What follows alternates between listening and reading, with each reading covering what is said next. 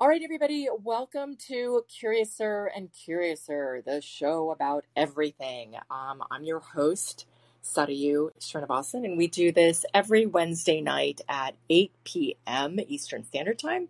Sometimes we do additional shows that can happen at any time. Next week, we have a great show coming up with the former CEO and chairman of the Intel Corporation, Craig Barrett, who's actually the COO, CEO, chairman of the board member, and had held positions since basically the entire time I've been alive, since the mid-70s till about 2008.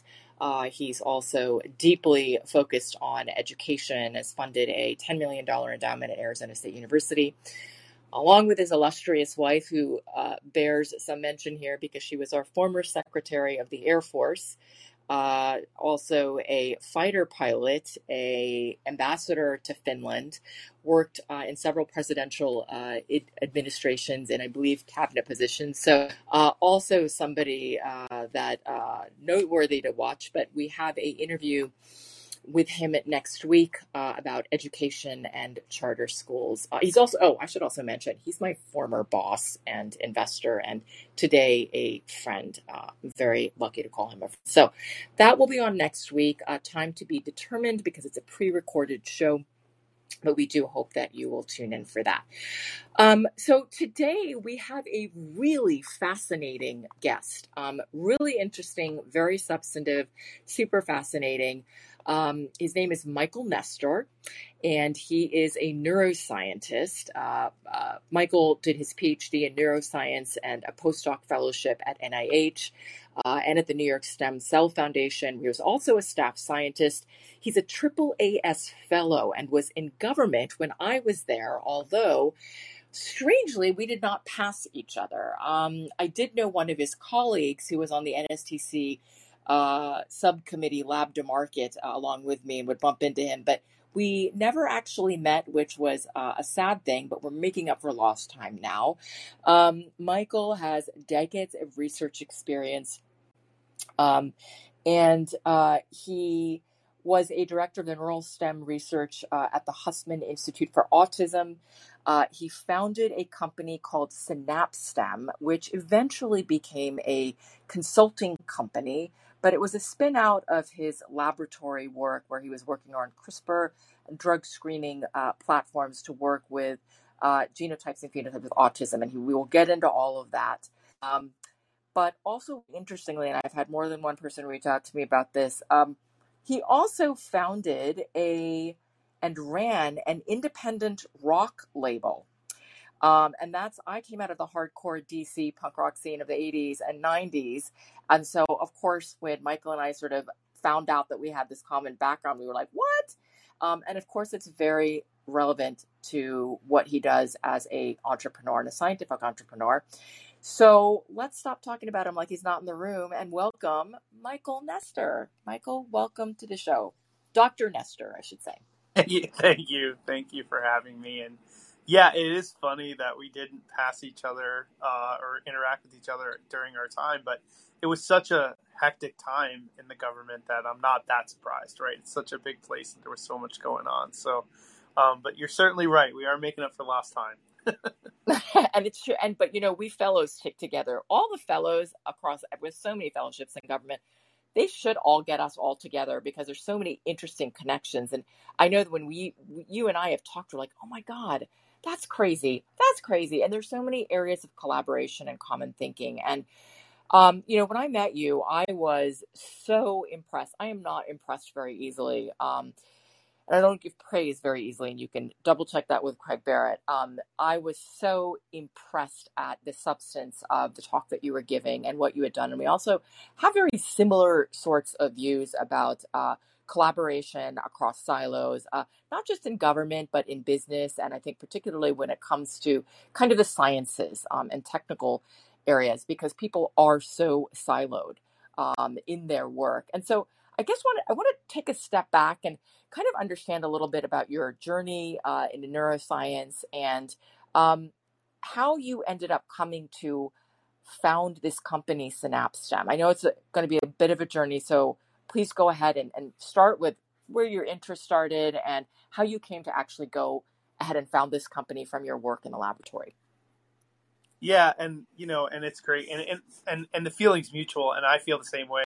Having talked to you and got such an impressive background, and I love what you're doing here with this forum, and it's just so nice to meet, like as we were talking, like-minded folks that really think about de-siloing and how important that is, and um, that's been kind of a theme, I think, through my journey, but it's really highlighted, I think, in the last 5 or 10 years in science. But I mean, everybody understands now, past, as we've gone through this pandemic, why de-siloing things, particularly in scientific fields, is so important, because it all does work together and it all does merge together. So yeah, I'll just a little bit of sort of history or background for me. So I started my journey really as a neuroscientist. I wanted to study neuroscience because I was actually very interested in physics, and Oh, wow. that's where I really started. Something else in common. That's my biggest regret. No physics, no engineering in my background, but Well, it's funny because I remember this very distinctly. I didn't know what I was doing at the beginning of college, so I wrote down I was going to be a drama major because I was like, put something in there until I figured this out. And then I realized pretty quickly that I actually had to take some courses. uh, and then quickly changed my major. But I remember sitting in my freshman physics class, and I remember the professor saying something along the lines of, how we measure things, and how we measure phenomena in the world, no matter what that measurement is really a reflection of the perception of the measurer, right? And so in the right. case of physics, it's, how what we decide to use as our ruler determines how we interpret the result. And so for some reason, and of course being really young and impressionable, I said, aha, that's what if I really need to figure it all out, like I really need to understand the human brain, because it's the perception that is really setting the tone for how we understand the universe. And so, being very kind of, very self-absorbed, very early, I guess, late teenager, early 20-ish person, I decided I really wanted to study neuroscience. And so I started on that journey as an undergraduate, and then went on to graduate school to study neuroscience, particularly interested in learning and memory, because that to me was the crux of how you could really understand consciousness and perception. And somehow, by virtue of, I don't know how, but in my my early 20s brain, I thought, okay, well then that'll let me understand fundamentally that measuring stick that I was talking about. So I did that. I was trained really in electrophysiology. So that's really the study of how electrical impulses in neurons get translated to the release of neurotransmitters at the synapse, how those cross the synaptic cleft, and then, of course, are then translated from the chemical signal back into an electrical signal in what we call the postsynaptic neuron. And I was really focused in an area of the brain called the hippocampus, which is really an area that is involved in learning and memory, and focused, like most academic researchers, in animal models. And so that work was really interesting and led me to expand that when I did my postdoc at the NIH, into sort of focusing that learning and memory interest in the hippocampus into more of a disease relevant research area, because I then began to really think, it's not just understanding learning and memory for its own sake, but how can we actually, understand disease states and affect disease states, and ultimately develop treatments for people who are suffering from diseases which affect learning and memory. So it was while I was at the NIH during my postdoc that I had another sort of intervention, a scientific intervention, in the sense that I was working in these animal models, mouse models, and it was late at night. I was always spending really late nights in the lab. I'm sure most people that work in labs can relate to that. And I was talking to another postdoctoral fellow, and he sort of innocently asked me the question, if you're so interested in Alzheimer's and autism and these things, why exactly are you doing this in mice and rats? I mean, we can do some things with mice and rats, but these are inherently human diseases. Don't you think a human model would be better? And I said, by golly, you're right. How come I hadn't thought of that, right? So, which is really funny because him and I used to joke around because we were always on the night shift. And I always feel like I have a soft spot for folks that work the night shift in the labs. His excuse though was that he had a young child at home. My excuse was that I just really liked working at night. I was just going to say, this is so all punk rock. It's like all coming together. It really is. And I'll tell you the funny reason that happened too, by the way, working the night shift. One of the reasons that had to happen that way was because during my graduate work, I was out playing shows like seriously and running a label. And so I was kind of moonlighting. So I had to constantly bounce back and forth getting my work done because it had to be done. Research had to be done. But then also being able to have the second life. And, there's only so many hours of the day, right? So you just kind of have to figure out how to creatively schedule all of that and make it all work. That said, and I would always say before I get back to the crux of my journey, I couldn't have done one without the other. We can get into that later, but I absolutely had to have that, and I still do to this day, have to have that creative artistic outlet in order for me to be good at science. And by good, I mean with a lowercase g. Not that I think I'm like a Nobel Prize winner or anything, but just for me to be functional as a solid scientist, it's really important to have both of those. But it also requires a lot of sacrifice, right, and a lot of juggling, a lot of time. I wanted to just say you're in terrific company. I think I mentioned to you that when on one of our calls that there are not many of you in the world, but as you know, Dexter Holland from The Offspring has his PhD in molecular biology. And he has given, and he actually, I'm literally looking at an article that says balance is important. And this is a guy that was actually on his way studying diseases and cures and decided to go tour with The Offspring. And then came back and finished it. I think in the last 5 years, he finished it. And he's been giving sort of the commencement. He got his BS, I think, in biology from USC.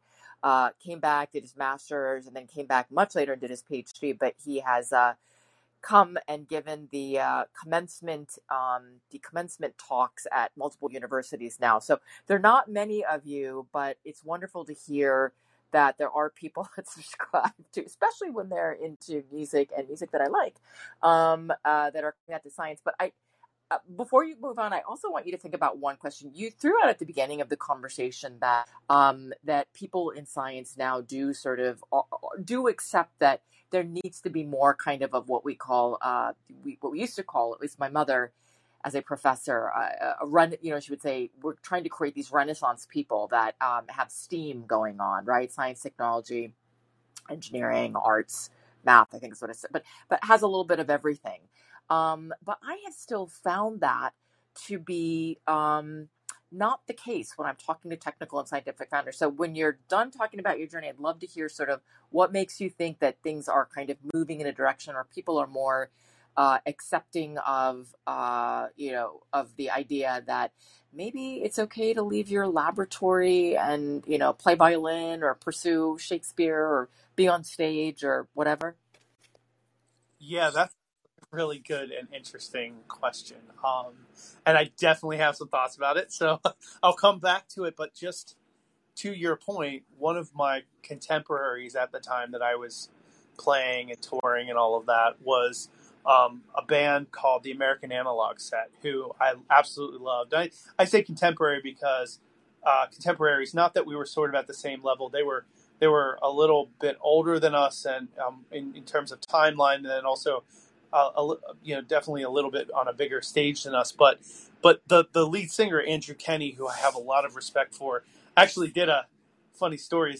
Andrew Kenny and Ben Gibbard of Death Cab for Cutie did a really great album that's called Home. That's just an amazing sort of like acoustic record before Death Cab was really a household name.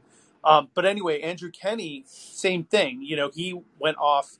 In fact, I think he actually stopped the American Analog Set to go pursue a PhD at NYU, if I remember correctly. in molecular biology as well. I think it was either that or maybe it was biochemistry.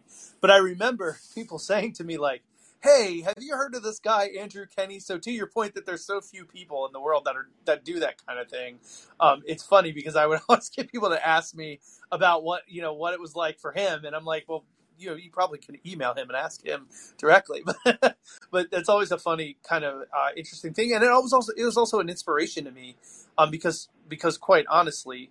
And you can tell that there are a lot of parallels here with being an entrepreneur. But there were times where I was doing one or the other, where I was like questioning myself, like, what am I doing here? Yeah. Why am I doing these tours and staying up until 2 o'clock in the morning, and then running back to the lab and doing experiments till 3 a.m. and then getting a couple hours of sleep and then coming back in. Like, what are you doing here, Michael? Like, but I, looking back on it, and during the time, probably I would have said is that, I just wouldn't have it any other way. But that said, part of that journey and part of meeting the people that I met, which had influence on me, I think was also caused by that mindset as well. To come back to the idea of, folks that were kind of on the night shift, or folks that thought a little bit differently. And I always found myself attracted to people, intellectually, that are not sort of the standard sort of dogmatic thinkers. And there's nothing wrong with dogmatic thinking. I think you've got to have all kinds to make up a village. But the people that I have always run with or thought, who have, that I've admired, are those that are a little bit, like you said, kind of punk rock about it, So, and of course, the most famous case that everybody cites is Feynman, right? And so, Yeah. But and when you say Feynman, just to say Richard Feynman, from MIT, the physics, who's a professor. Mm-hmm. Yeah, a professor and I think thought leader. It's at some point, he kind of eclipsed, the actual job title, and of course, so I've always sort of been thinking along those lines, and so during that time when it was suggested to me, hey, why are you working in animal models? I also heard a lecture at the NIH from a group that was near my group at the time, headed by an early stem cell pioneer. His name was Ron Mackay. And he was talking about the power and the importance of human stem cells. Well, at the time, at the NIH, it was really difficult to work on human stem cells.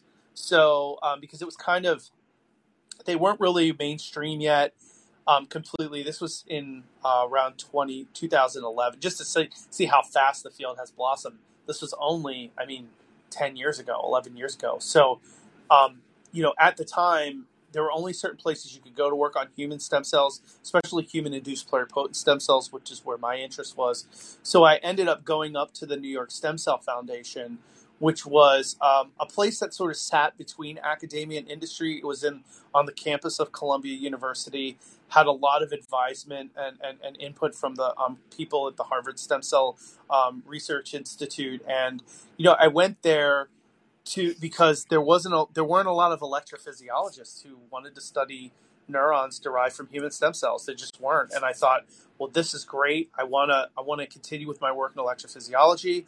I want to work on models that are relevant for diseases that really can have the genetic and the genomic backgrounds of the individuals that were affected. And there was also a great niche. I was still a postdoc and thinking about starting my own lab. And I needed a niche, somewhere where I could sort of develop my own identity that wasn't just in the shadow of others, and but building on others. And so all of those sort of intersected, and I stepped a little bit outside of my comfort zone in that doing a short second postdoc, what they typically tell you is that you should go to a really prestigious institution, to a Harvard or a Stanford or a Yale or what have you. And I thought really long and hard about that, and I certainly wanted to do that. But I also thought, where am I going to find the tools and the experience that I think are going to be the most impactful for my own personal development? And I saw the New York Stem Cell Foundation as a place to do that. And so it was a really great place to be. At the time I was there, I imagine it's probably still like this because it's in their DNA. But it's just really dynamic place. A lot of really cutting edge people there, forward thinking people, at the time, like I said, human stem cell research was just starting to get going. So you really were with a bunch of people that had a mindset like, we're really trying to push the envelope here. And that's a great place to be. And on top of that, it was between academia and industry, and it did set the tone for how I thought through those problems down the line, because it's really there that I saw the magic happening. Really, I knew about the valley of death that we talk about, which is, difficulty from getting research from the university out to the commercial space. I saw it for myself with others, and I saw this place as a bridge building, an organization that built bridges across that valley, and that's how they thought of themselves. And so went there, spent some time there as a postdoc, was a staff scientist at the end, did a lot of really great research, worked with a lot of really great people. It was time to form my own group, and again, I was at another crossroads where the conventional wisdom is go to a university, start as an assistant professor, work your way up the tenure track. And I thought, well, that's great, but this stem cell work is really expensive, and I really want to develop something that takes a treatment out to patients, which is going to require me to commercialize something at some point. And this was in 2014, and I was like, I just don't really see the university as being there. Wow, you started your company in 2014? No, I started my company later on, but okay. But I started my lab in 2014. Okay. Didn't do that in a traditional university department, in a traditional university setting, because I really thought about because I was thinking ahead. Knew that I wanted to I wanted to develop techniques in my lab that would eventually spin out into a company. Mm-hmm. And that's what drove me away from sitting on a traditional tenure track sort of position. And so what I did, I was going to groan when you were talking about traditional tenure, like but I left out that sound effect. Sorry, go ahead, Mike. No, it's okay. And so, so there's a lot of other dynamics that I could get into there about, where academia was even then. We talk about it, where it is now, but where it was then. And I just looked across the landscape and I thought, I'm not sure I'm going to get the mileage that I need to, given that my work is fairly expensive, and that I would get stuck in the grant treadmill, which I had to write grants anyway where I went. But I really wanted to focus on developing really cutting edge things that could be commercialized. And so anyway, I went to a privately funded institute, started my lab, was on a medical school campus. So I did have an appointment in the medical school. But it was just an adjunct appointment, but it allowed me, to have grad students and postdocs and all of that. So I ran sort of a traditional lab, academic lab, doing human stem cell research on brain organoids and looking at genotypes and phenotypes in autism, which has really been my passion in terms of research, and that out of that work developed a technique and a platform that I could spin out. And that's when I realized that I had something that was unique. That's when I formed the company. So I'm going to interrupt you for a second and say, what was your impetus? Was it that you thought that, hey, this is something that's really cool and useful and unique and needs to be deployed? Was it, I need to continue my work and the way to do this is through this vehicle? Or was it, we can make a lot of money doing this? Or maybe it was all three. What was your impetus for leaving kind of the really kind of the safety of your shell to go out into the real world and take a risk, which is scary enough to normal people, but I think takes on a very especially terrifying aspect when you are a scientist that has had the kind of shelter of your academic institution or organization or laboratory, and that's all you've known?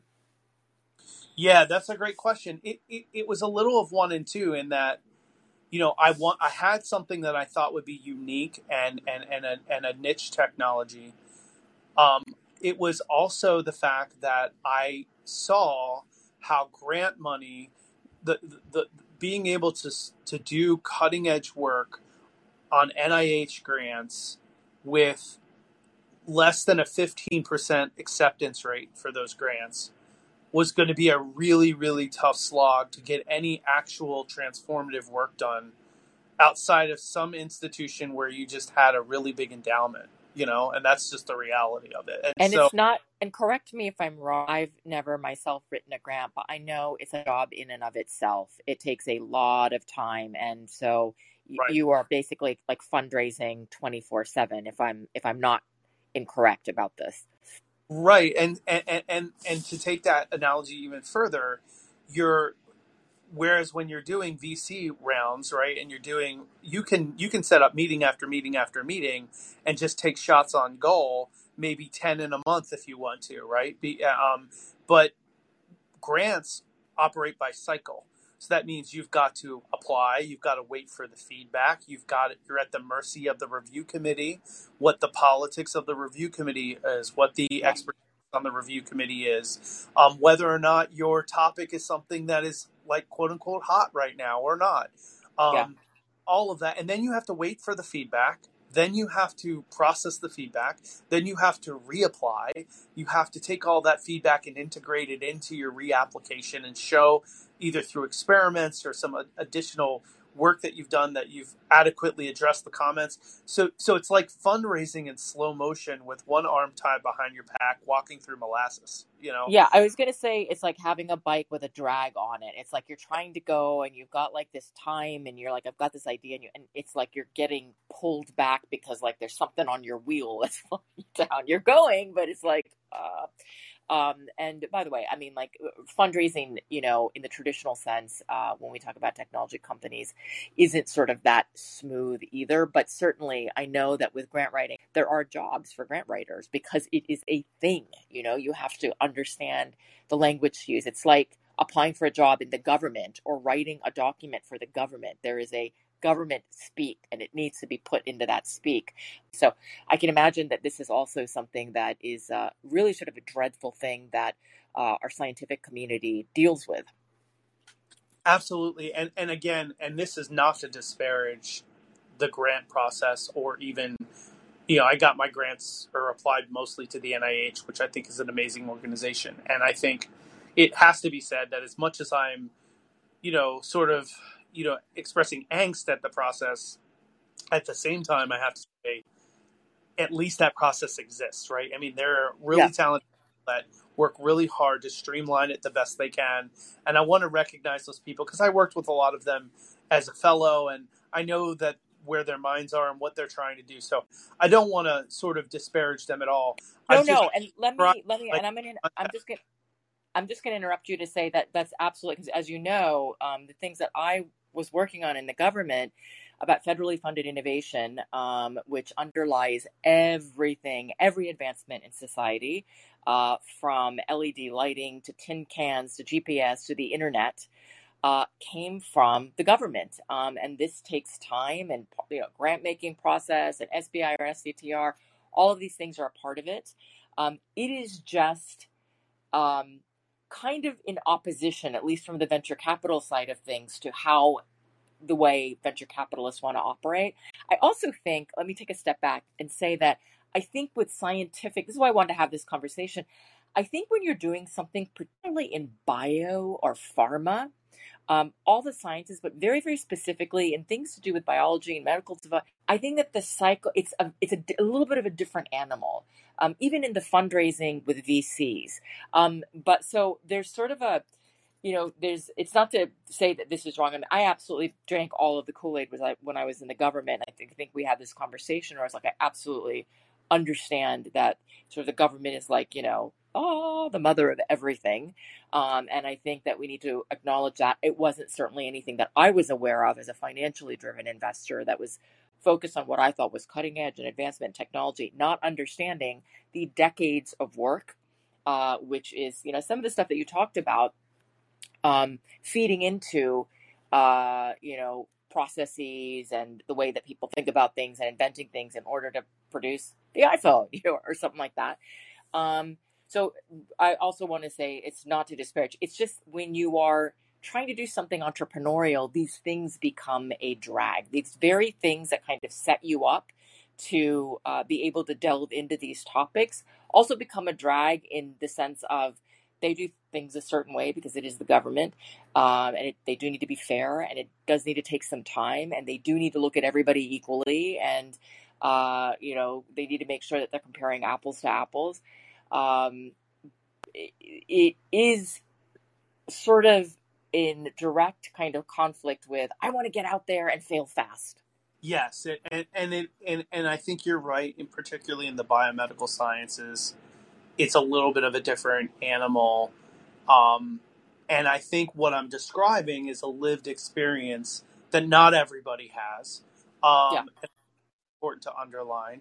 Um, I'm describing one lived experience, but that lived experience really informed how I think about these problems and these questions. And so, I think at least in the biomedical field, I came up in a time where we kind of have a glut of PhD talent in the pipeline. And I'll come back to a question that you asked me earlier about, or what you wanted to sort of talk about, what drove you outside of the traditional academic. Yeah. Well, part of that wasn't just my own ambitions. And to sort of put a point on the previous part of the question on my journey, the last reason I wanted to start this company was because I worked at a privately funded institute where I could write grants, and I did get some state grants, and I was applying for NIH grants. But I wanted the license of the technology to come back into the privately funded institute to continue to fund our own basic research and development, because our runway for research and development in terms of our funding wasn't going to last forever either. So, it wasn't like, so we, thinking about that and how to bring value back to the organization that I was a part of, that's the other motivation there, particularly in the context of helping families with autism, because that's what was really driving me. But to come back to the earlier question, part of that decision-making process, I came up in a time where there was a glut of PhDs. There still is. And one of the reasons that I stepped off the traditional academic track was, yes, some of it was my own. I don't want to give too much credit to my own forward thinking here. I want to be honest and say, I was living in a time where you're kind of kicked out of that system because you recognize really quickly that if you really think critically, there's not much of a future for you there. If you have an acceptance rate for tenure track professors that's, say, below 5%, that means you have a 95% fail rate. Why would you want to stay? If I'm playing the lottery and I'm scratching tickets and I know I have less than a 5% winning ratio, why would I want to continue to scratch tickets, right? So, And I wanted to just explain something to the audience for anybody that's not familiar with what sort of the PhD prospects are. I actually was in discussions with a university because they are trying to set something up to try to get their PhD students to take jobs out, frankly, to start companies, so that they could have jobs, essentially. Because there's just not that many teaching positions open. So they are admitting lots of folks into these programs, but there are just not that many jobs for people that want to go out and pursue kind of a tenure track position. And so you're seeing a bunch of these schools really like top, I'm talking about like the top 10 schools that are like, hey, we need to encourage our students that are coming in, and the area that I work in is more sort of the science and technical area, to think about looking at the discoveries and the research that they're doing, and to figure out, hey, is there something here that I can actually turn into a company? Is there something here that's useful? It's a whole nother sort of topic, but sometimes a lot of the research itself may not be the thing that turns into the company. It is a side product. It's refuse. It's something that, this is the story of, when you look at the story of innovation, whether that is electrical tape, or, Ray-Ban aviator sunglasses, or all sorts of things that we use in our lives. They're often the side effects of something that was, being principally researched at NASA or DARPA or something. So it's getting, and that also, just want to tie it back, Michael, to your comment about how you are hoping for a less siloed world. That's why it's very important for these folks that are sitting in laboratories to have more of a broad view. Because if you're sitting there, work and the world expert on, XYZ and working on that, that's great. You're siloed in your lab, that's what you know. But you don't understand anything about what the potential applications could really be in the broader world. You're not sort of keeping on top of news that's happening and connecting that back to your work. You don't, if you're not keeping track of sort of what's happening kind of current events wise, you may not be kind of attuned to, wait a minute, that refuse that came out of my experiment actually has properties that construction companies, think are useful in the making of.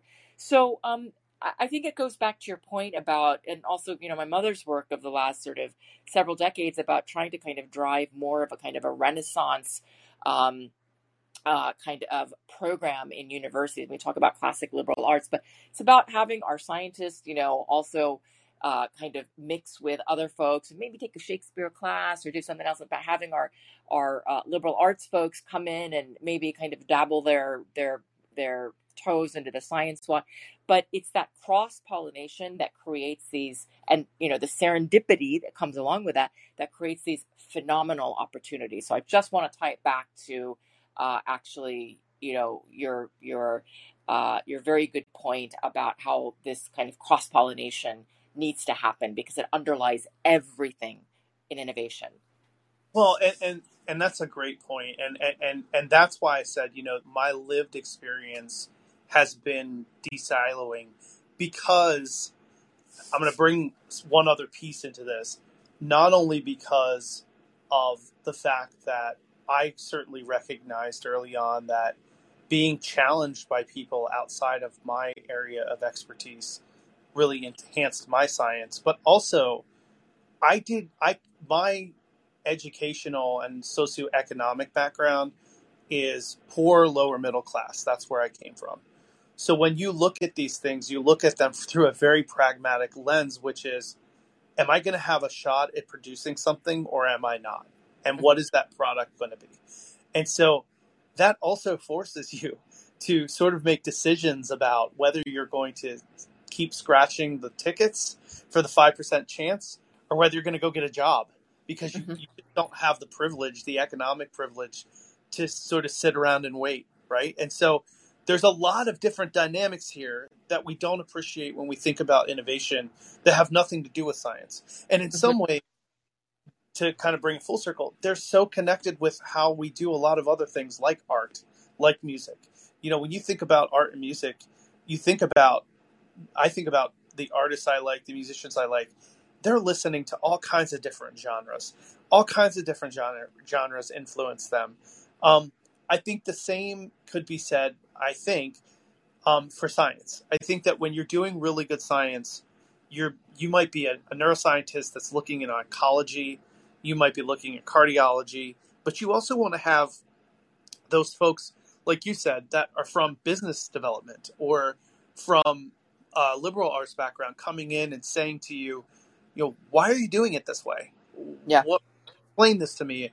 And I see what you think about this, but I see something very different. And I think it's hard. The challenge, I think, for the academic innovator, because this is really where we're kind of focused right now in our conversation, is that you're so siloed within creating expertise in your own field, and at the same time writing grants to get that it's a time problem. Yeah. I don't think it's not necessarily an unwillingness to spend time cross-pollinating or working with Really? I'm glad to hear that from you. Well, let me preface that by saying maybe for some older generations, but I definitely don't think my generation would be averse to sort of stepping outside the comfort zone. I think most of the reason why most academics that I know have a difficulty doing it is because they're just bogged down with all kinds of minutia on the other end that they just can't do it, or they don't have a forum in order to do it. So one of the things that gets me really excited are a lot of these incubator spaces and accelerator spaces where you're kind of bringing diverse groups of people together and kind of forcing them in the same space with one another. But having the space isn't enough. You've got to have people that have that sort of de-siloing mindset as well. So, Yeah. so And I want to, before you go on and just, tell us how you, about your company, because I want to get there as well. I just want to share a story with the audience, which I think is so demonstrative of what we're talking about. And it's the story of what's called, I'm not even sure how you pronounce it. It's YLNMN blue, which is, blue is a very rare color in nature. And this particular blue is a very bright kind of blue color that was discovered in the laboratory of an Oregon State University researcher named M. Subramaniam. And what it was, I think he was an electronics professor. It was the refuse of a project that he was working on. And the graduate student who was running his experiment was going to throw away the refuse. And the professor said, hey, wait a minute, hold on. Because he had been kind of this sort of person that was, I keep saying Renaissance person. It doesn't really mean that you need to be anything. It just means that you are interested in lots of things. You don't have to be, a Shakespearean actor and a scientist. It just means that you're aware of the world around you. You're creating these opportunities for serendipity. As Michael was talking about, rubbing elbows with people that you may not normally see in your normal professional life, just because you never know what's going to come out of it. I've certainly run my life as an investor, a venture capitalist, and an entrepreneur that way, and phenomenal things have happened. But anyway, so this professor, just by virtue of the fact that he had his eyes open, knew that, he realized that this refuse from the experiment that was this bright blue color, we'll call it a powder, was non-toxic in nature. And he happened to know that this was something that would be important for all sorts of commercial uses. He did not work for a paint company or a car company or anything. He just knew, blue is a really rare color in nature. This refuse that is, the trash of an experiment that I produced, is actually got properties. It's this brilliant blue, which is something that's valued in the world, and it's non-toxic. And that's interesting. And so he went ahead, more experiments on the refuse, and ended up commercializing that blue. Little did he know that down the road, all the paint companies and the car companies and everybody that needed that blue came to him to license that blue. And I don't remember what year this was, but Crayola created a crayon in his honor. I think maybe it was 2018, called Bluetiful. And I just love that story. And so to honor him, there is a Crayola. And if you actually Google it, there's actually a page that's devoted to this color, which came from this very kind of phenomenon that we're talking about somebody that's a hardcore, in his laboratory scientist, that because of his exposure, because of his openness, and again, he wasn't like doing Shakespeare, and he wasn't like, acting Shakespeare in the park or, running a marathon or anything. He just was sort of aware of, hey, these are properties that are important in actually lots of applications in the real world. And this color is something that's sort of rare. How does he know that? He's clearly in and of the world. So just wanted to share that story because I think it is so demonstrative of exactly what we're talking about. But Michael, I would love to sort of turn the corner and hear about, your company, sort of what happened to the company, because I also kind of want to talk a little bit about the lessons that you learned from running a indie rock label and how that helped you or didn't help you run this company. Yeah, and that's just wanted to put a fine point on the story you told, which was really awesome. Very cool story. I think, when you were saying Renaissance, I think I want to agree with you and just say that, what I think about when I think about people that I think you're talking about is not so much that you have to take up an art or you have to, that you have to take a bunch of classes in film, even though that's really cool and fun. But more that you train yourself to be open-minded and I think to be flexible. And I don't think it comes for most people as sort of a natural thing to be It open-minded and flexible. certainly not for people that are, I think, working on incredibly substantive, difficult topics. Yeah. They are obsessed, and there is no room for anything else. I mean, the famous stories about Einstein would forget how to get home, Mm-hmm. even though he lived on campus. Like, that's not a joke. I know so many professors like that that are working on, really deep, hard topics, physics and whatever, mathematics. And these are people that like will forget that they've left with one sock on. And you can go, oh Right. my God, what is wrong with this guy? But that's the kind of sort of focus that creates all this amazing stuff in the world. But you also need to match that with how do we get that into the world? What are the applications?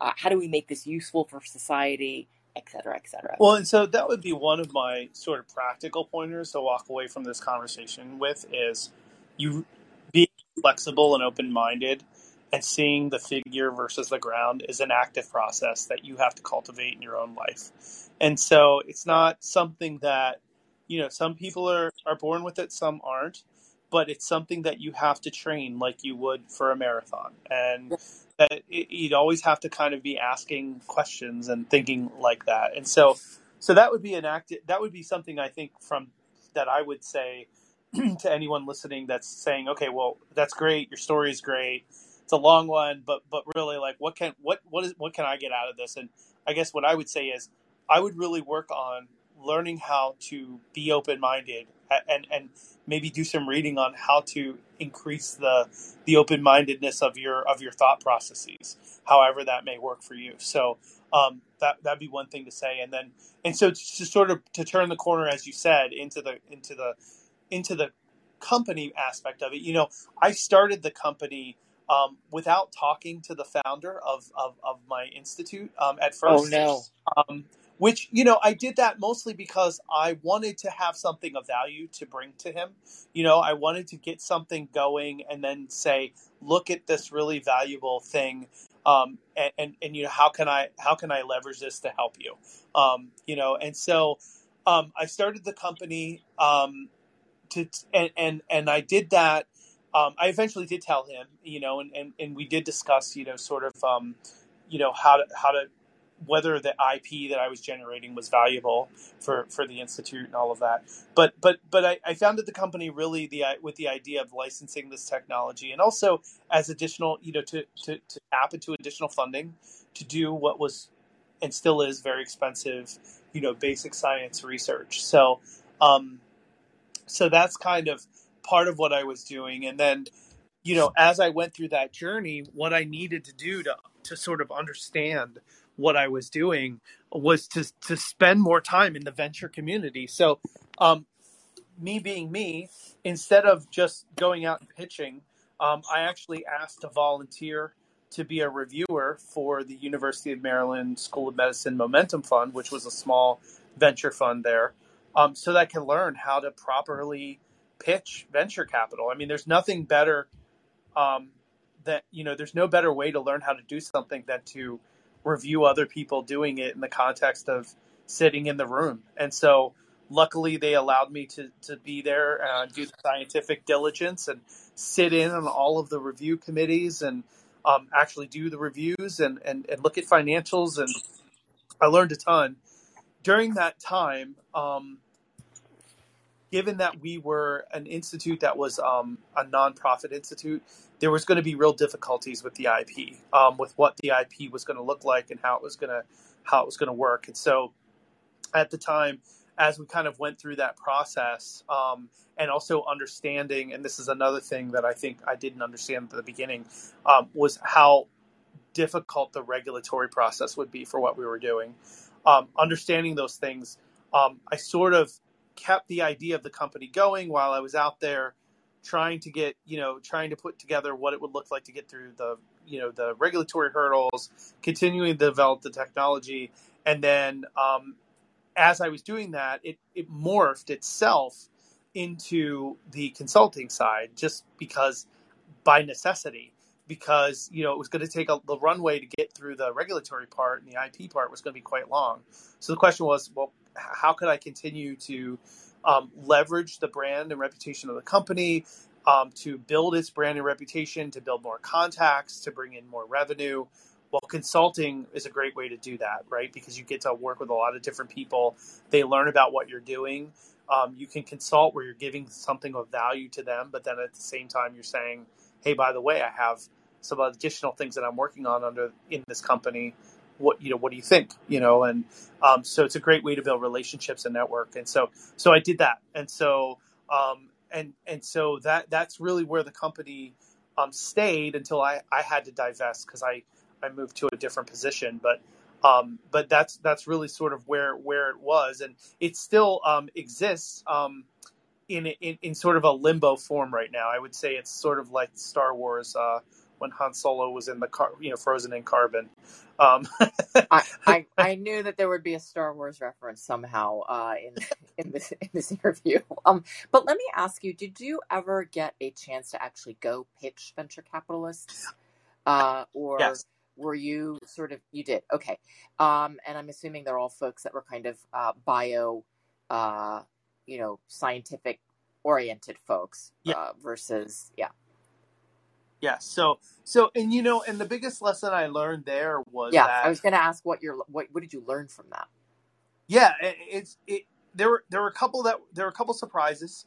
One of the things that I learned very quickly that was not a surprise is I think the secret and with a with a lowercase s, not a capital S, is that you have to do Yes. just you're doing due diligence on looking for who your customer base is. You have to have that same strategic approach when you're looking for strategic investment, because you have to find people, and this is where the punk rock stuff comes in for sure. You got to find people. This is why the DIY movement was so instructive for me. You got to find people that are going to resonate with your philosophy from the very beginning.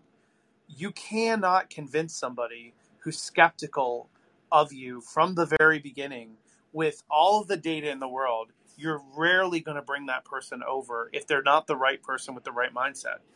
Yeah. So you have to vet your meetings. And I didn't do that early on. I did throw the spaghetti against the wall, see what sticks approach, which a lot of people do because it's the logical thing to do. And I was speaking to a friend of mine that just started a company last night, and he was a venture capitalist, and now he's crossed over and started a company very similar to what I had done in my career, which is sort of the other way around. You usually want to make all of your money and then go invest after you started a company. But what entrepreneurs, whether you're scientific or not, don't realize is there are lots of different kinds of venture capitalists out there. And folks that are investing in bio and pharma are probably not the same folks that are going to invest in a dating app.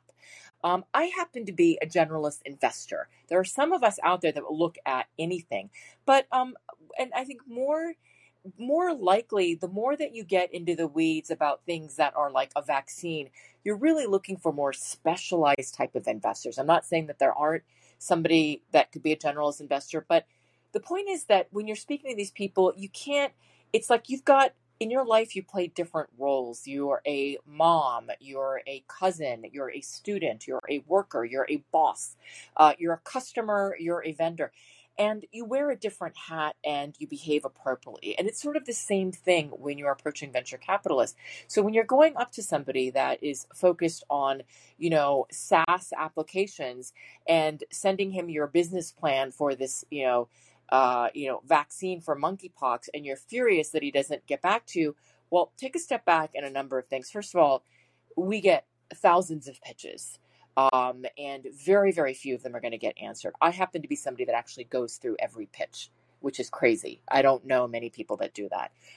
But certainly not, any of the partners that I worked with. They're probably smarter than I am, but I felt that part of my job in some of the investment roles that I have was building the ecosystem. But the second thing is know who your audience is, right? I mean, you can go and look. I'm public. I'm all over the internet. You can see the kinds of investments I've made. I clearly haven't made a pharma investment. I don't talk about being interested.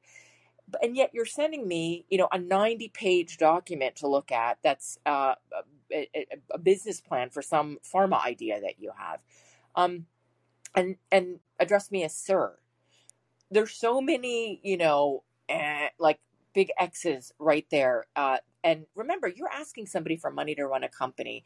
And if you can't figure out what sex the person is, what they invest in, know what they are looking for, which clearly I'm like, your business plan, I just need to know 5 pages. I need to know what it is.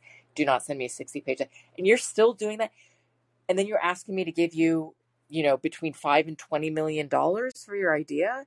I mean, I think it becomes sort of obvious that this is probably not a match. And so I really ask entrepreneurs to think about the job of the investor. And I want to say this in your episode because I think it's very important. I think investors want to do good deals. There is a perception, especially among the scientific and technical community and people that are not, they don't deal with investors. I have so many people come up to me. I sent my business plan out to 5 people and they didn't respond because it takes a lot more kind of stick-to-itness. I mean, I know actually a VC that had to go to 700 limited partners to raise her first fund. It was a small fund. This is a VC. It's the same thing though, right? She's an entrepreneur. She's starting a fund. And her second fund, she's been so phenomenally successful, has been oversubscribed. She doesn't talk about that, but she really should. Because that's what it takes sometimes. You are dealing with so much noise. Everybody wants to be an entrepreneur. It's really hard to get into the door to see funders. And then on top of it, dear sir, here's my pharma idea. I mean, make my job easier, right? Good news, we've got the internet. You can do a ton of research. You can find out who are, in Michael's instance, who are the folks that would be interested in this stuff that's coming out of his lab and has to do with CRISPR and, the genome. And you can, it's all, there are plenty of investors, right? And then you can narrow down who are people that seem to be folks that you think could add value, that you want to work with. And you should also look at it as a marriage. It's not just them picking you, it's you picking who you're going to be working with for hopefully a long period of time. And hopefully people that you are going to help make you successful. So it is very much also a vetting process that people don't remember. They just think like, I've got a business plan and an idea and you should fund me. And I'm like, think about my job. I'd like to not get fired. And I'm never going to get fired for not doing a deal, but certainly I can get fired for doing the wrong deal. And so this is just to go to your point that, and this is something, it's not just with technical and scientific founders. I think it's very, very, very important for people to do their homework before reaching out, and then you zero in and you just turn into, like a laser focused on getting to those investors any way that you can. So just anyway, sorry. No, I think it was great. I mean, I think that is really so true. And this is where, again, we could go in so many different directions tonight, and maybe we have fuel for 3 or 4 more of these. But, this is where I see the danger in all of these universities just taking these students and saying, oh, well, just start a company, right? Because starting a company is really just the easiest part. There's really not much to starting a company. I mean, you can come up with an idea, a deck, a name, get a registration, and you've got a company. It's not even coming up with the idea, which some people would say, oh, that's pretty hard. Well, I don't even think that's hard. If you're really invested in your field, you will find niches that need to be filled. Where I think it becomes very difficult and where there's almost no training is exactly what you talked about, which is fundamentally, these are human relationships that are processes. And so at their core, even if you're going around to venture capital folks and you're looking for early stage funding, no matter what industry you're in, having a human connection with somebody and understanding their perspective, having empathy enough, like you said, to put yourself in their shoes. In my job, my current role, I am the same thing. I've evaluated over 200 companies this year. I'm always looking at innovation, but so when you're at a really, really hot VC, you're probably twice that, three times that. So put yourself in that other person's shoes and ask yourself, if you were doing that job, what would you want to see, right? And so, like you said, that really gets you down to, from that 60-page business plan down to 5 slides. Because, And it's also just doing the due diligence on who you're speaking to, right? right, And making sure that you're going to the right investors. And I think you did something very, very smart, Michael, with asking your university if you could sit in and listen in to, I guess the pitching, because you learned through, these are the kind of guys that are in the field.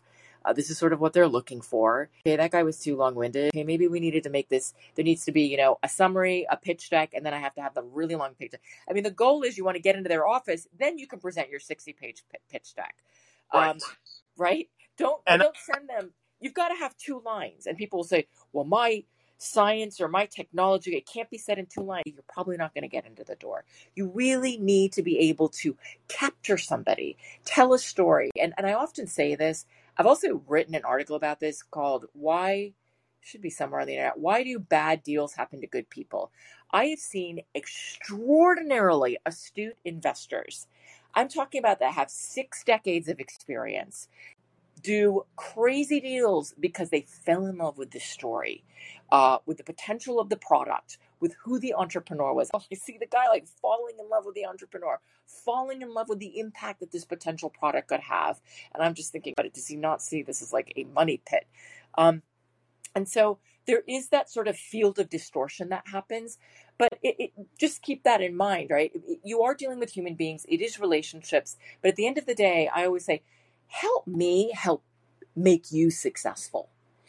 Show me how this is going to turn into a business. And by the way, you don't need to know everything as a scientific founder. VCs know that you don't know about these things, but they need to understand at least how this thing can be turned into something that's going to impact, hopefully, millions of people, because they all want to scale and they want it to be huge. They want, this is horrible comparison. They want it to be a COVID vaccine type of situation where everybody's got to get it, right? Everybody's got to have your product. And that is like the kind of A1 situation that VCs are always looking for. So help me kind of figure out how I can, because it's not just me. I've got a bunch of people that are my partners that I have to also kind of say, I think this is a great idea. This is where I think they might not have the expertise or inclination to invest in the company, but, these decisions are often, there is a little bit of a consensus element, and these are your colleagues and you want them to kind of think it's a great deal too. But I do think that it is ultra important that the entrepreneur think just a little bit about, all right, I've got this great thing. How does this apply to real life? And then help me figure out how we're going to build a business around this. But I do think it does mean 2 things. And this is what when I speak to, when I was in the government speaking to entrepreneurs at NIST or DARPA or the USDA or one of our national laboratories, part of my agenda was to demystify venture capital, because I think things like Shark Tank do not help. I really blame my own industry for, you watch Shark Tank and people think it's like these 5 guys with cigars and mustaches that are holding your life in their hands and are really excited to crush you like a mosquito.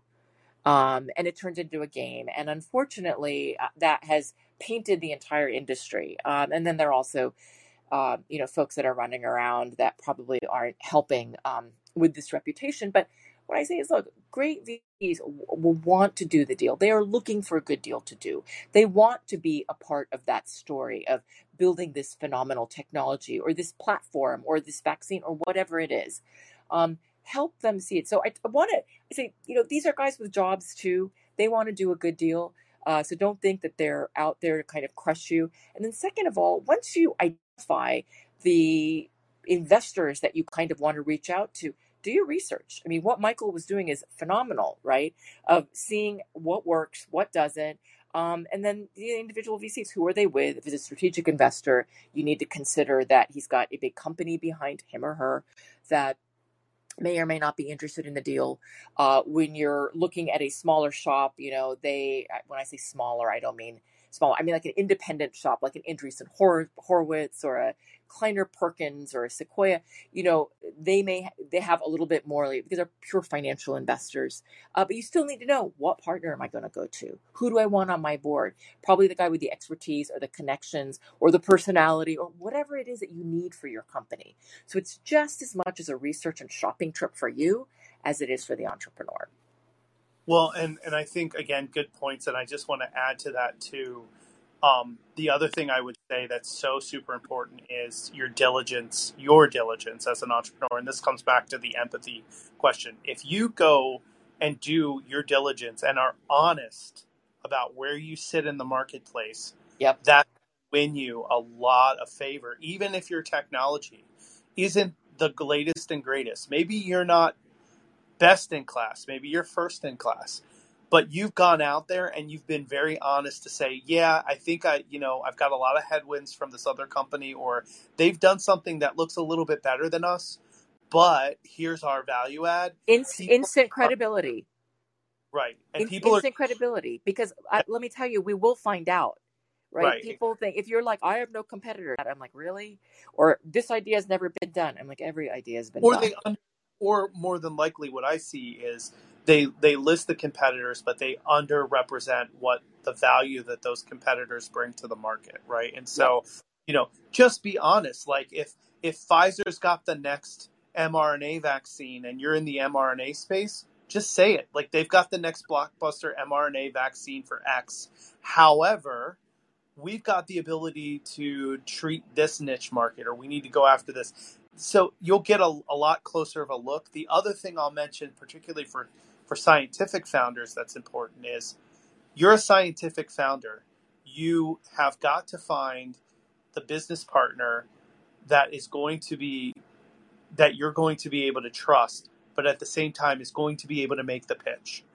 I can't tell you how important it is. So much of this is driven by data, analytics, and numbers. We all agree on that. I'm a scientist. But you've got to have somebody with some personality, passion, and pizzazz. I mean, that's unfortunately true for those of us who aren't that great at that. You just have to realize that and say, look, I got to have somebody on my team that's going to make the pitch, that's going to do a little showbiz, that's going to be able to really sort of tell our story in a way that's going to be compelling. And I think that's so important, because I see a lot of really good ideas that are presented by people that, nothing against them. It's not their fault. It's just not their foray. And it's really flat, and it falls flat in the room. And the room is important too, and this is where, to sort of bring this full circle, how all the indie rock stuff does come into play. Because you think about being in an indie rock band, right? You're trying to get signed by a record label. What are you doing? You're essentially pitching an artistic sort of idea to a bunch of people that you don't know. And if you don't do it with some level of credibility in terms of, really being honest about, what your audience is like or what your sales are, and you don't have a show where somebody can come out and see you with some sort of pizzazz that catches them, along with the idea itself, which is your music, I mean, that has to be really good. You're not going to get that record contract. Now, of course, we're in a new world, so record contracts don't really exist as they did when I was younger, but the same set of principles there as it is in the entrepreneurial world, and so and so when I got my first record contract, it was because not of course our music I thought was good. Some people might think it's horrible, just like some people think, some people might think other scientific ideas are not so great. But the reason we got signed was as much because we had a connection with the person who was running the label and the philosophy of the bands that they wanted to have on that label. It's as much about that as it was about the music that we wrote in the first place. Like, you have to have a base level of talent, but then beyond that comes all of these other intangibles. And it's the same for as, you're going through the entrepreneurial journey. You've got to have the intangibles too. You can't just rely on, I've got a great idea, I've done a little bit of market research and we kind of fit a niche. Let me throw together a deck. Let me get my friend who's like Associate Dean of Research and Development at University X, so I have kind of a big name on there, and I'll go pitch it with, a couple people that started the company, and maybe that pitch is really flat, right? All of these components have to come together. They Yeah. all have to come together, and it is like a musical movement. I'm sure you've had this experience. I know I have, as somebody who, evaluates companies. I know when I see it. When I see it, I know within the first probably minute that I'm like, okay, this is something I need to dig my teeth into. If I don't get that vibe, and it's a vibe as much as it is driven by data, of course the science has to be there. I'm not undermining that part. It's both. It's both. But That's what I'm right, saying. Like, why do bad deals happen to good people? You've got to have both. right. And so yeah, I mean, there is something to be said for maybe the CEO or the CSO in this case doesn't make the pitches. Maybe it's your business development person, because maybe she's got a great personality and she's like totally great with giving these awesome presentations. Put her out in front. She's the one that should be making the pitch, right? And like, if you're truly a team, you all are going to wear these different hats in different contexts, right? Maybe she doesn't want to do that, or maybe he doesn't want to do that. That's fine, but at least you don't have to make the presentation to the venture folks as the CSO. It has to be done this way or that way. And so I really want entrepreneurs to really think about that. Look inside of your team and understand strengths and weaknesses on the team beyond just what your function is. Maybe you do have somebody on your team that was a theater major. It doesn't hurt. For sure. I've seen some great presentations with some folks that even have said, I have a background in theater, and man, they have given some I'd buy whatever they're selling, like that's part of it. So, I think that's important too, to keep in mind that it's not just the analytics. But fundamentally you do have to do your diligence in a way that's credible and not undersell the competition. And I see that a lot too. And I think, it really is that combination of being able to tell a story. And by the way, I think substance is something that, as you mentioned, you can quickly pick up on immediately. And venture capitalists are looking for something specific. And by the way, this doesn't mean that good ideas don't get passed on. That's the other thing to remember. Not everybody is going to be drawn to something, even if it is, I'm just going to use the big hits in my world, like the Airbnb or the Ubers of the world. Right? Plenty of people passed on those ideas.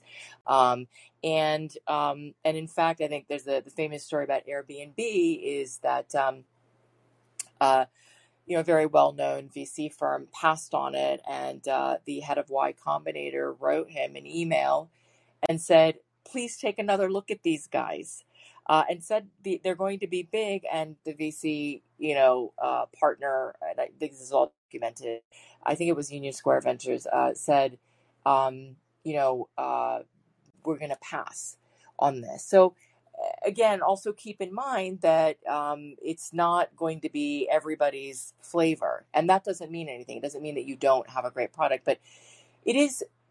And I think substance, even if you are a terrible presenter, it helps to have somebody that can tell the story. Because as I mentioned, I have seen many a time a very astute investor fall in love with a pitch, a product, a market opportunity, an entrepreneur, sometimes all of those things, because of, the story. And I've also seen actually the other thing where they haven't been great storytellers, but I've had that distinct experience where I immediately knew, with a product, because, the founder said to me, we don't have a TAM, a total addressable market. And I was like, it doesn't matter. I still want to talk to you guys, because it was something that I had specifically, and millions of Americans have a problem. It was in the credit card space. And I was just like, if this would make buying things so much easier. And so that was something that was just a no-brainer, because we'd all had the experience of like not being able to, pay for something at a food cart. And so it's more a general technology example. The investor will be able to see it, but the storytelling piece is something that is sort of important. But I want to, we've talked, and I think we can, we haven't touched upon your book. You have written a really interesting book, because I think CRISPR in and of itself is a very interesting thing to, so controversial to delve into. And that is something that you've clearly, waded more than knee deep into that pool. So would love to talk to you about that at some point as well. And I think that we could go on about sort of the VC entrepreneur relationship and what we can do. We should definitely do a session, but I want to zoom in a little bit on the punk rock stuff. You grew up in the Baltimore punk rock scene, is that correct? Or the alt Yes. scene? Yeah. So, when I was coming up, it was really kind of hardcore punk, that all of that was happening. Merkin Records was a big record label here. And I remember them, when I was growing up, there was a lot of activity because of Discord in DC. Yep. And, there was just a lot of sort of cross-pollination between DC and Baltimore in terms of bands and things like that. Yeah, absolutely.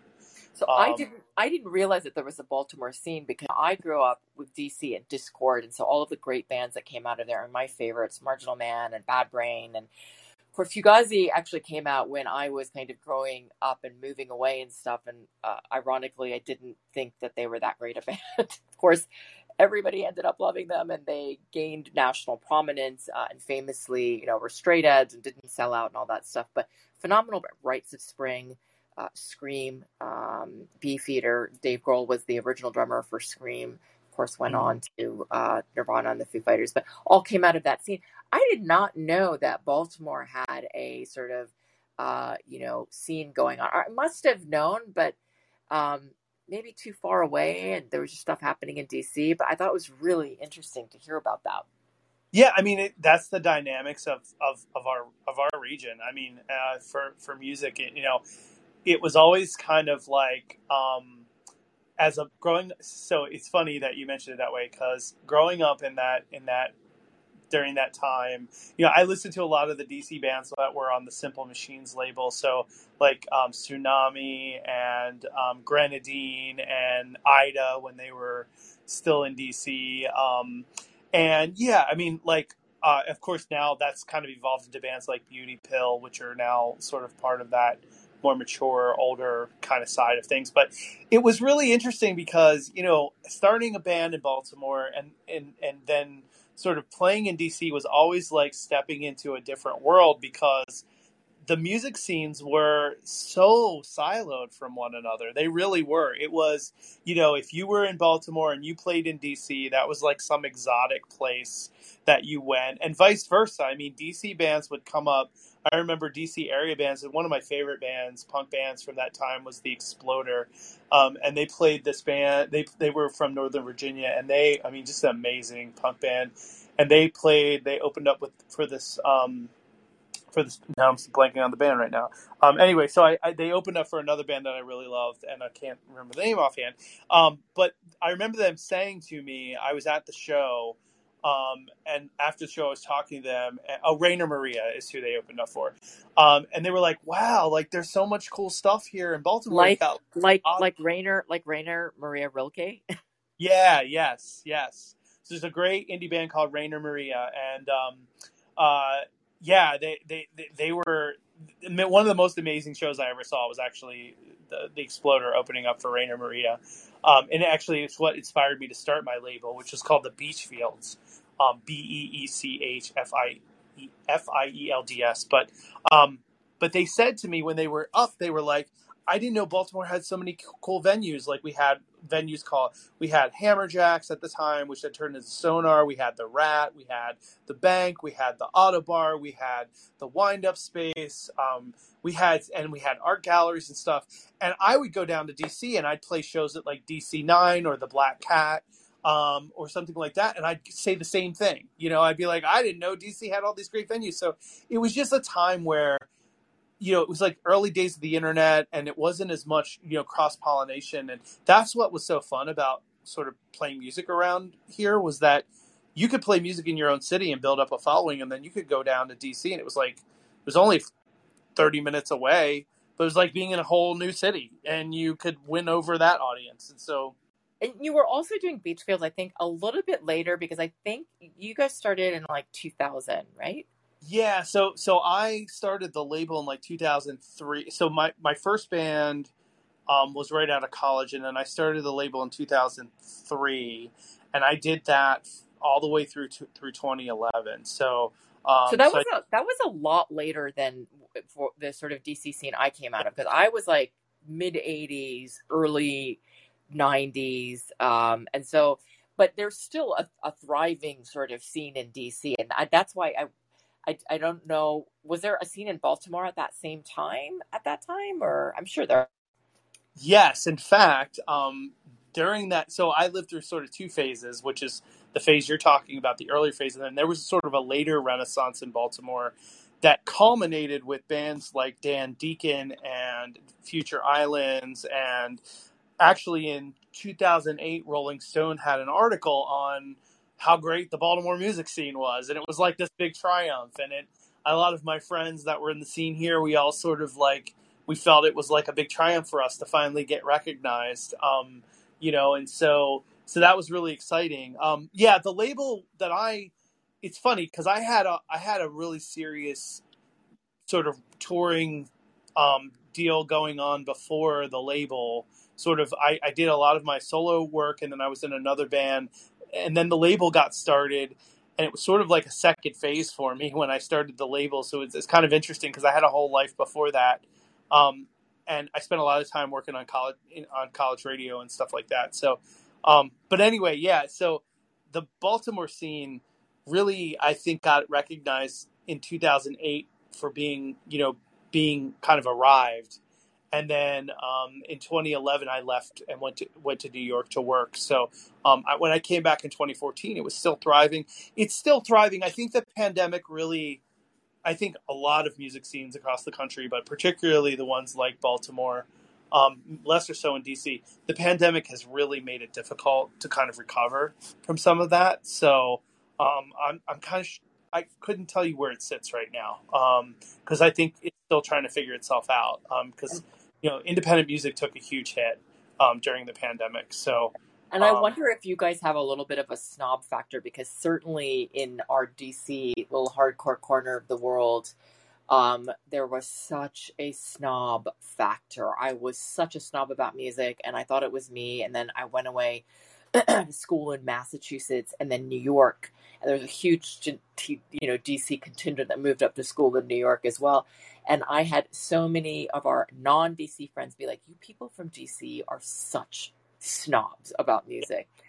I mean, I listened to everything, but they were like, "You just have this thing about your scene." Like, and of course, we'd all go home for Thanksgiving and Christmas and everything from college and go straight to like DC Space or the 930 Club, which interestingly, the old 930 Club, which I don't know if you had a chance to go, had this giant pole right in the front of the stage. yes. So you couldn't see, anything. And it was like, why am I like even here? So you would go see Bad Brains and like, see like a quarter of the show, because not just the people like in the pit in front of you, and as a woman you don't want to get hit, so you're like standing against the wall, but also there's just a giant pole. But it's funny, when I wrapped up, and we've got to do another show on government work, but when I wrapped up my government work and I was leaving, it was just when there was a little window opening in the pandemic. So kind of in the fall of what are we in now, 2021, and there was a new 930 Club that opened, and the Foo Fighters announced 3 shows at the day after I was moving, or the day that I was moving, and I was like, oh my god, this is all full circle, I have to go. And so I of course they sold out in seconds. I had no idea, that I found out too late because I was busy moving and packing. And so I called up the new 930 Club and I left like long messages. And then I also finally got to somebody and said, look, I've got to tell you this. I grew up in this scene. They said to me, ma'am, do you know how many people are calling us and giving us the same story? And I was like, no, but I really was there. But anyway. No, it's true. The short answer is yes. I mean, snobbery, of course, especially from, I think, this area. I remember coming up in rock bands, and it was like, if you didn't listen to these people, and these people, forget it. Don't even talk to us. And especially when I went to my first when I worked at the college radio station, and I remember walking in my first day, and they were like, "So who do you listen to?" And I'm listing all these bands that I'm into, and they're like, "No, and they're like redirecting me, like, "You're gonna have to listen." I remember one of the bands that I had to listen to was this band called Trans Am. Like, I didn't know who they were, and then that was such a big deal, and like you had to know certain types It of was genre. very upsetting to you. It was like, no, I didn't, and I thought I was all like, had my indie cred because I was listening to really just getting onto sub pop bands like before they got onto sub pop. And Yep. like, even that was too mainstream for these people that Yep. like I talked to. So of course, then when you play music, so I play in a band now called Underlined Passages, and the music's very, I would say, mainstream. And even now, I'm a snob to myself because I'm like, I think back on those days, and I'm like, my 19-year-old self would totally be like, "What are you doing, dude? Like, I this is cannot be so seen with you. mainstream." So it's kind of funny, but it's Well, also kind of funny how things have changed so much because people are not nearly as snobby about music as they were back in the day. And yeah, part of that too, I think, was because you had to find it. Like, it wasn't, correct. you had MTV, but like that's what you didn't want to do. So I remember my first project that was really successful was my solo project that I did when I started it when I was 16. But the reason why it got really successful was because it was all done on cassette and it was traded. People would trade the cassettes. That's how people knew about me. And that's part of what the cred was like, oh, I can't find out about you unless I like go find this person that has your cassette, right? So there was kind of like this whole social aspect to it that I think is you don't have when you have Spotify, because you just type it in a computer and find all kinds of obscure stuff. Oh, it was a scene. It was an absolute scene. I mean, I remember walking up to the old DC space, which is so sad. It's a Starbucks today. I grew up in Washington, D.C., and then I never went back until I worked for government. And so I went to go see all of these old haunts. And I was like, God, I remember the 930 Club was like, downtown wasn't really that safe. So, I drive our family Volvo down there with my friends, our station wagon, and park it like a mile away so no one would see. But it was these kind of grungy clubs, downtown, and they don't exist anymore. It was a real scene. You would walk up and everybody would be Yep. hanging out, That's what was so smoking great. a cigarette. Yep. And there was a little, attitude from people, and it was really great. But, I have to tell you something funny. So when I grew up and went away to college, so the one band that I hated more than everybody else was the Grateful Dead. They were anti everything I stood for. Of course, I go away to college and I walk in and my roommate is into the Dead and, is a pothead. And I was not, I didn't do drugs. And the only thing we had in common was we both smoked cigarettes. She came in and she was like, "Hi, sorry to tell you, I put down that I was a non-smoker." And I was like, "Oh, thank God." But I said to her, "You can never play that music in this room." And then she said, "And you can't play your punk rock in this room." So that's how I got into Led Zeppelin and Morris. I was like, okay, and I learned everything about Led Zeppelin, learned about the whole, 70s and got into that music. But what was interesting is flash forward a couple decades later, I became friends with John Perry Barlow, the late John Perry Barlow, who was the lyricist for the Dead.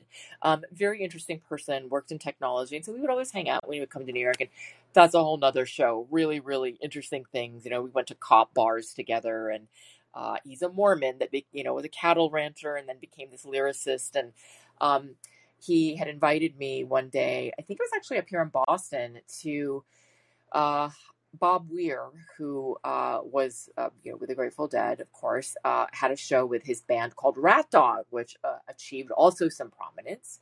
And he invited me to go see the show. And the other funny thing is, when I was in college, I did date men that were also listening kind of,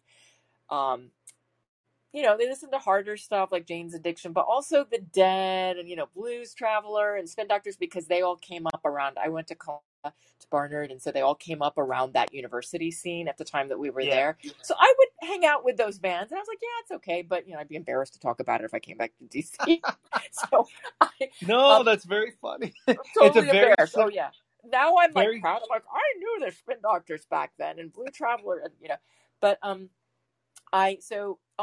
John Perry invites me to this show up here in Boston, and I went to go listen to it. I was like, oh, that's so cool. And then we went backstage. I mean, he knew that I totally came out of this punk rock scene. I hate the Grateful Dead. I told him all of this. I was just like, this is going to suck, but I'm coming because you invited me, and I'm an open person, and it's free, so I'm coming. So I want to meet Bob Weir. So I went, watched the show. It was really nice. And then we went backstage, and I was like, oh, Mr. Weir, it's so nice to meet you. And he runs in and goes, she hates you, and she hates everything you stand for. She's from the DC hardcore scene. Bah!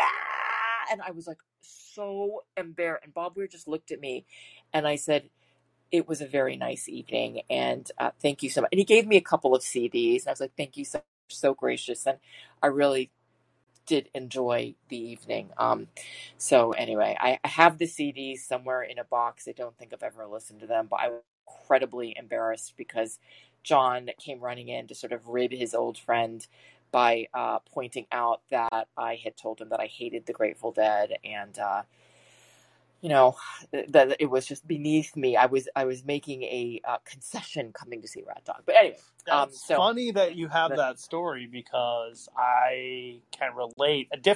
I think I was a slightly later era than you, but the same idea, because like I remember bands in the DC scene like Tuscadero and Velocity Girl and all of that. That was kind of I remember them. Yeah. But that was the same idea, was that, you kind of had to show up, and you knew you were going to get some attitude, and you had to have a certain way of navigating all of that. And I do have to say, I learned a lot of social skills from figuring out how I was going to go and kind of navigate a scenario in which you show up with the immediate attitude. It's so funny how it's so different in music now, but I would say in our society, because I was showing up to places where I knew the immediate attitude was, you need to show us why you need to be accepted here, versus it's the flip now, whereas we accept everybody. And I think for the better, of course.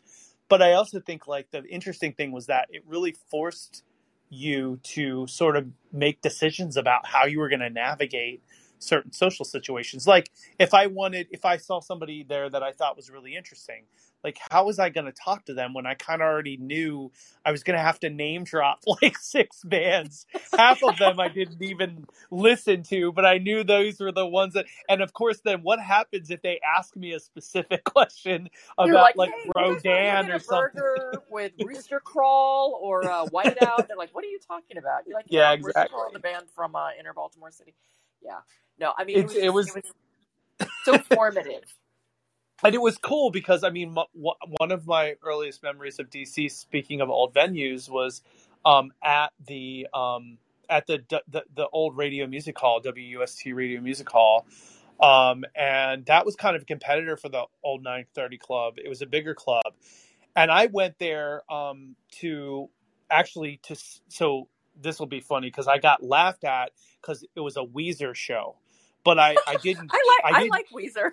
I do too, but at the time it was like, what are you doing? And embarrassing. But the reason I went there was because I wanted to see Tuscadero and Archers of Loaf, and they were opening, and they were well, Archers of Loaf wasn't, but Tuscadero was. But I remember at the show, I'm in the audience, like getting ready to see, I think, Archers of Loaf go on.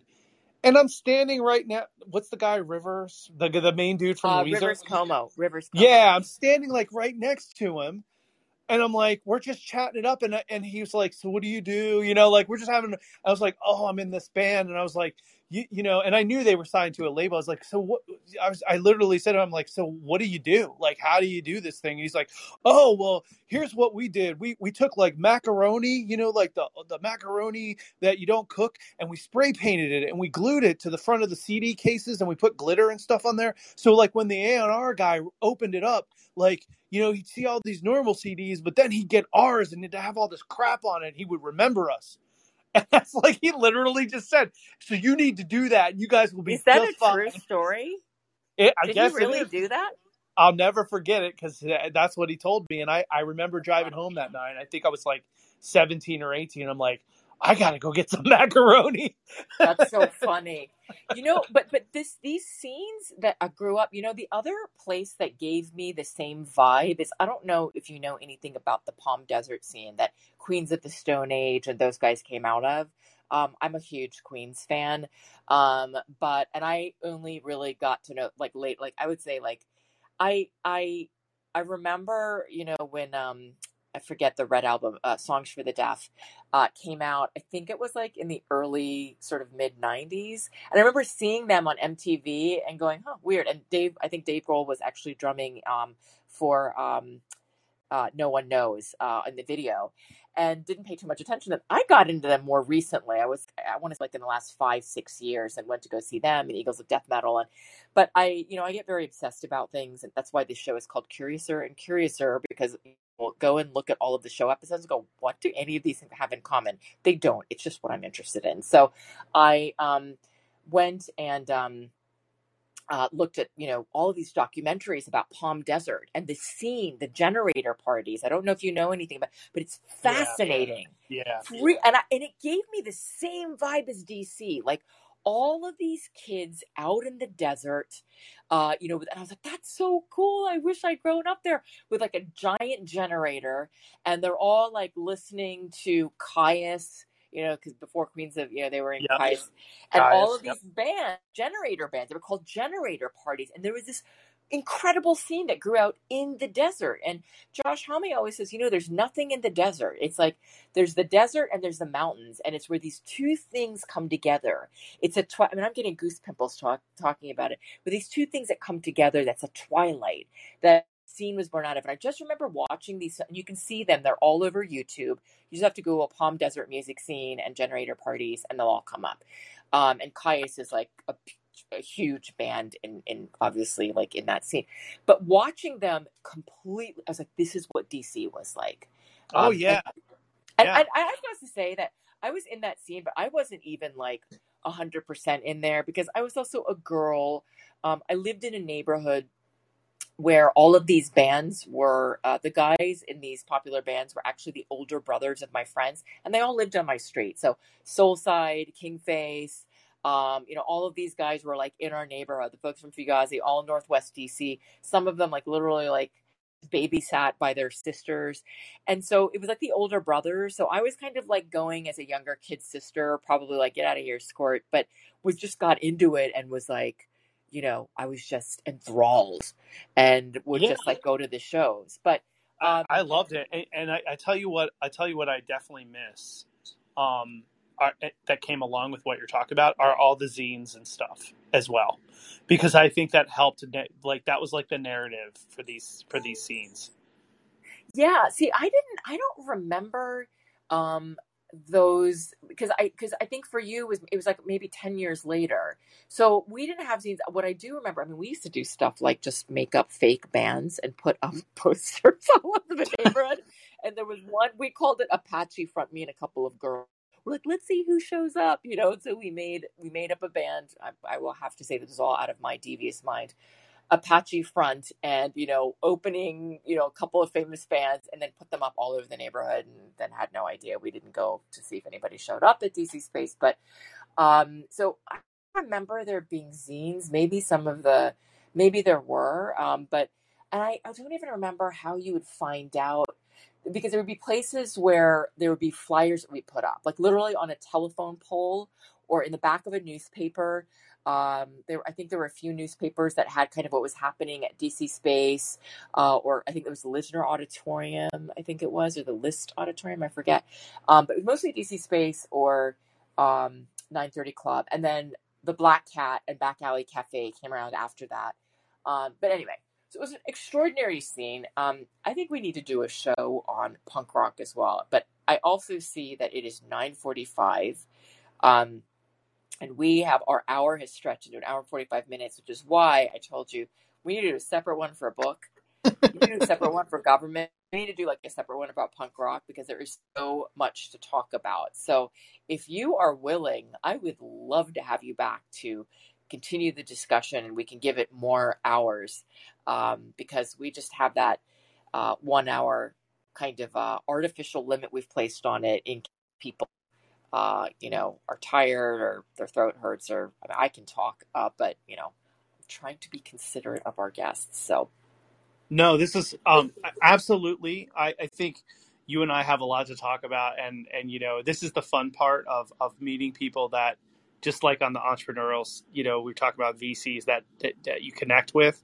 This is, I mean, it's really cool to connect with you. I think we have a lot of similar experiences, viewpoints. Maybe that's because we came out of these music scenes and these similar yeah, geographic regions. Maybe there may be something to be said for that. But I would love to. I think there's a lot more to talk about. And I think some of the topics we talked about today, we kind of bounced a little bit, but there's yep. some deeper issues below them I think you and I could really get into. I would love to do that. And so let me, in wrapping up, can you throw out, as a somebody that's been a scientific founder and who yourself is now evaluating companies to help resource them and help them become startups, help them become big companies? Can you throw out maybe one or two pieces of advice for somebody that maybe doesn't know where to start? What do they do? And maybe you have a general big piece of advice that could be useful for somebody that is thinking about walking along this path. Yeah, and I mean, there's so much out there, so it's hard to really sort of say something that somebody else hasn't said. But if I was sort of thinking about it, I would say the first thing is to not be afraid to put out an idea that may not may not be turned into a full-fledged company. I think just going through the process of starting a company and pitching an idea out there um, is really important. So I guess that's sort of a version of the old phrase, "Don't be the perfect, let the perfect be the enemy of the good." Yeah, If you have something that you're passionate about, that's a you've done great piece of advice.